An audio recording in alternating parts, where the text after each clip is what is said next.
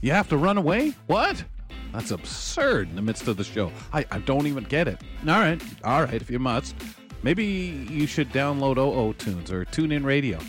Great apps of which to have on your smart device so you can take us with you. Very simple. Just do a search if you do that for AMI Audio. Then if you got to take off between 2 and 4 p.m. and miss out on the live show, man, you're covered. You can listen in on TuneIn Radio or OO Tunes. Ramya Amuthan, Kelly McDonald, we are the hosts of the program, and always appreciate you being with us as we navigate through a Wednesday edition of Kelly and Company, always checking. So funny how often, I think more times I'd like to admit, Ramya, I go to say and just my brain's Tuesday, Monday, yeah, it is Wednesday, go ahead, say it, and the mouth is, navigating through a Wednesday. But always have to check. I know someone that never has to check on his Wednesdays when he's on the program because he's just all over everything. He knows, he's always aware, he's ever present. It's the Oil Man, Jim Crisco, joining us to visit, and he's bringing to us our regional content report. Jim, hello, sir. How are you? I'm well, thank you. That's a really nice intro there. I wish it were true. Ever present. Many days I wake up and don't know what day it is. Yeah, but after the first cup of coffee, you start knowing, or at least what week it is. Third week of the month, maybe? Yeah, see? I like that, too. The ever-present Crisco. That actually sounds pretty darn good. It's like some superhero. Nice. Yeah. I mean, it's not as good as somebody who's noted as the Count. I mean, that's an Everflare name, but, Crisco. We can't all compete with the Count. No. And none of us can. The ever-clear, ever-present Crisco. I don't know if you can call oil that, but... sir, let's start in Alberta, where a researcher aims to boost mental health supports for farmers out that way. Can you tell us a little bit about this? Yes, absolutely. This researcher, it's Rebecca Perk Stevenson.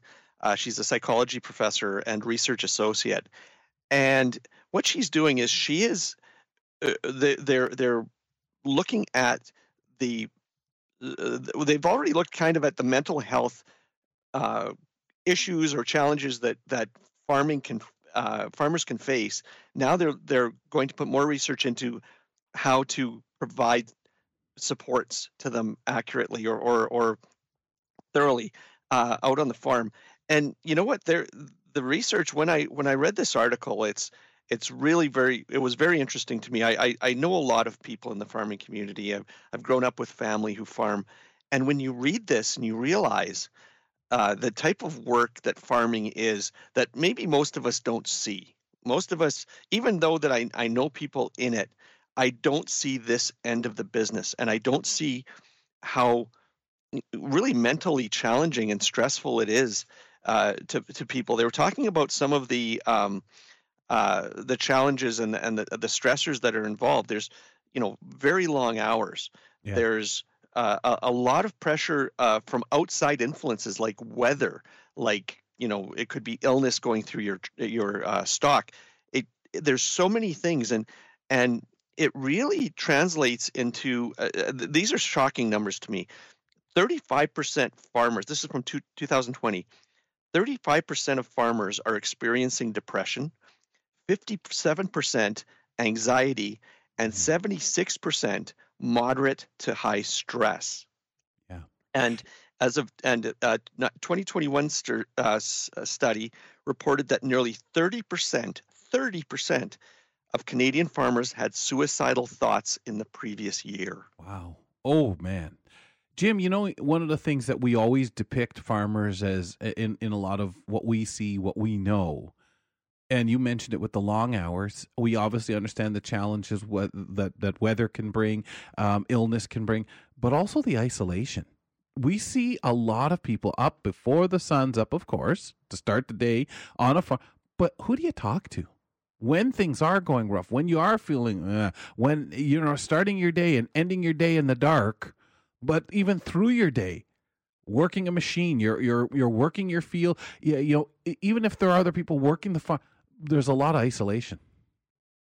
You know what? That's bang on, Kelly. And it actually appeared in their study where they talk about the fact that when they're looking at even providing support or administering services to these folks, they're isolated. They're isolated on their farms. Sometimes they don't even have neighbors that are close by.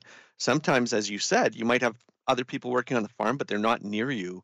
So they don't have that interaction or even the ability sometimes to get support because they're all alone. Yeah. So these are, that's a very, very valid thing. The other thing too is, it's a business, and these folks are running a business, and the pressures can also stem from, even what they intend to do with the business, right? Like the succession plan on it and such.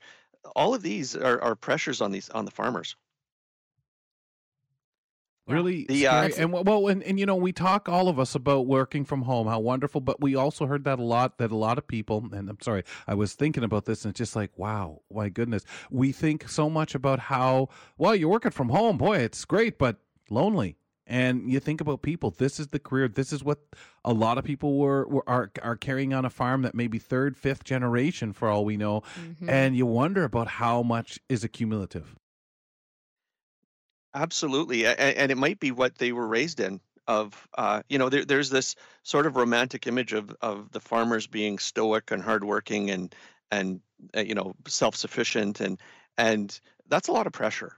And it's the farms are getting bigger. There's more land to farm. They were talking in the article about, when it comes to even taking your crops out in the fall, it could be 14-hour days. Those are, you have to do it while the weather's good. So they came back with some stress management tips for farmers, but they could really apply to all of us. The first one was get some shut-eye. Make sure you're getting 7 to 8 hours of sleep per night. Eat smart. So don't rely on coffee to keep you going, which many of us do. And take a break. Like, find something that you do outside of your work that's interesting, a hobby, or could be fishing, hunting. They're saying, helping coach a youth sports team, something that is not in your line of work that gets you out and gets your mind working on something else for a change. So all good advice for all of us. It is definitely, and as per usual, the consideration of this at all is such huge news. So we'll keep posted on that and appreciate the initiatives. We're sticking to Alberta for the next story, Jim. Strathcona County recently introduced its 3 new ambassadors for the 2023 Special Olympics, Alberta Winter Games. So who are the ambassadors, and what do we need to know about them? Yes, these are 3 athletes from Alberta. The first one is Madison Bailey Borges. Second one is Declan Fawcett, and the third one is Evan James. And so the Special Olympics Alberta Winter Games are going to be here February 24th and to 26th at Strathcona County, which is just on the outskirts of Edmonton here, so very close by. And these are really accomplished athletes already in the Special Olympics. Madison is a figure skater. She also competed in golf, and she enjoys soccer and snowshoeing. So Declan he's from St. Albert, which is close by.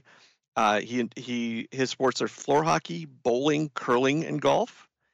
And Evan, who is from Parkland County, so this is his home turf here, his sports are speed skating, floor hockey, soccer, softball, track and field, swimming, and cross-country skiing. So a ton of sports. It always amazes me that these athletes are usually multi-sports. I know. Yeah. Like, I can't do one thing right, and they've got multiple, right? Yeah. Wow. Oh, that's awesome. Gosh. That's really awesome.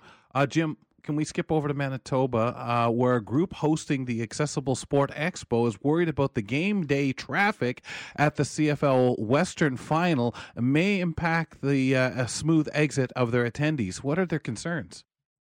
Well, here's what's happening. On Sunday, the CFL Western Final. So the Winnipeg Blue Bombers are going to be facing the BC Lions for the Western Final. And what happened was there's an expo. It's a showcasing multiple accessible sports for people living with disability, is happening at the nearby Investors Group Athletic Center, which is in the same sort of complex as the game is going to be, or near it. And it will end just 90 minutes before the kickoff of the game. And the concern is that the people leaving the expo, who many will be from the disability community, many of them will have paratransit or different ride options coming to pick them up. There'll be a congestion and there'll be a difficulty getting out of the expo because the game will be filling up. And especially for when it comes to a game like this, which is a Western final, it's a playoff game. The crowd tends to show up a bit earlier. There's usually stuff going on in advance. So now they're trying to figure it out. And the expo has been booked since August, and they were aware that there might be a game happening this day, but they've moved the start time a little bit. They've already shortened the expo a bit, so they lost one of the demonstrations, which I think was going to be sledge hockey. They've already had to drop that, so they're kind of up against the wall, and they're saying we'd really like the CFL to help us out on this to make sure that that especially the transit and such is uninterrupted for the people leaving the expo. So right now, actually, there's not a lot of solutions other than they're trying to look at it and trying to make sure that there's free access. Wow. You just hope people are safe. You hope people aren't pushed to where they're waiting on their rides and it backs up the whole paratransit system or the accessibility by volumes of people for conventional transit.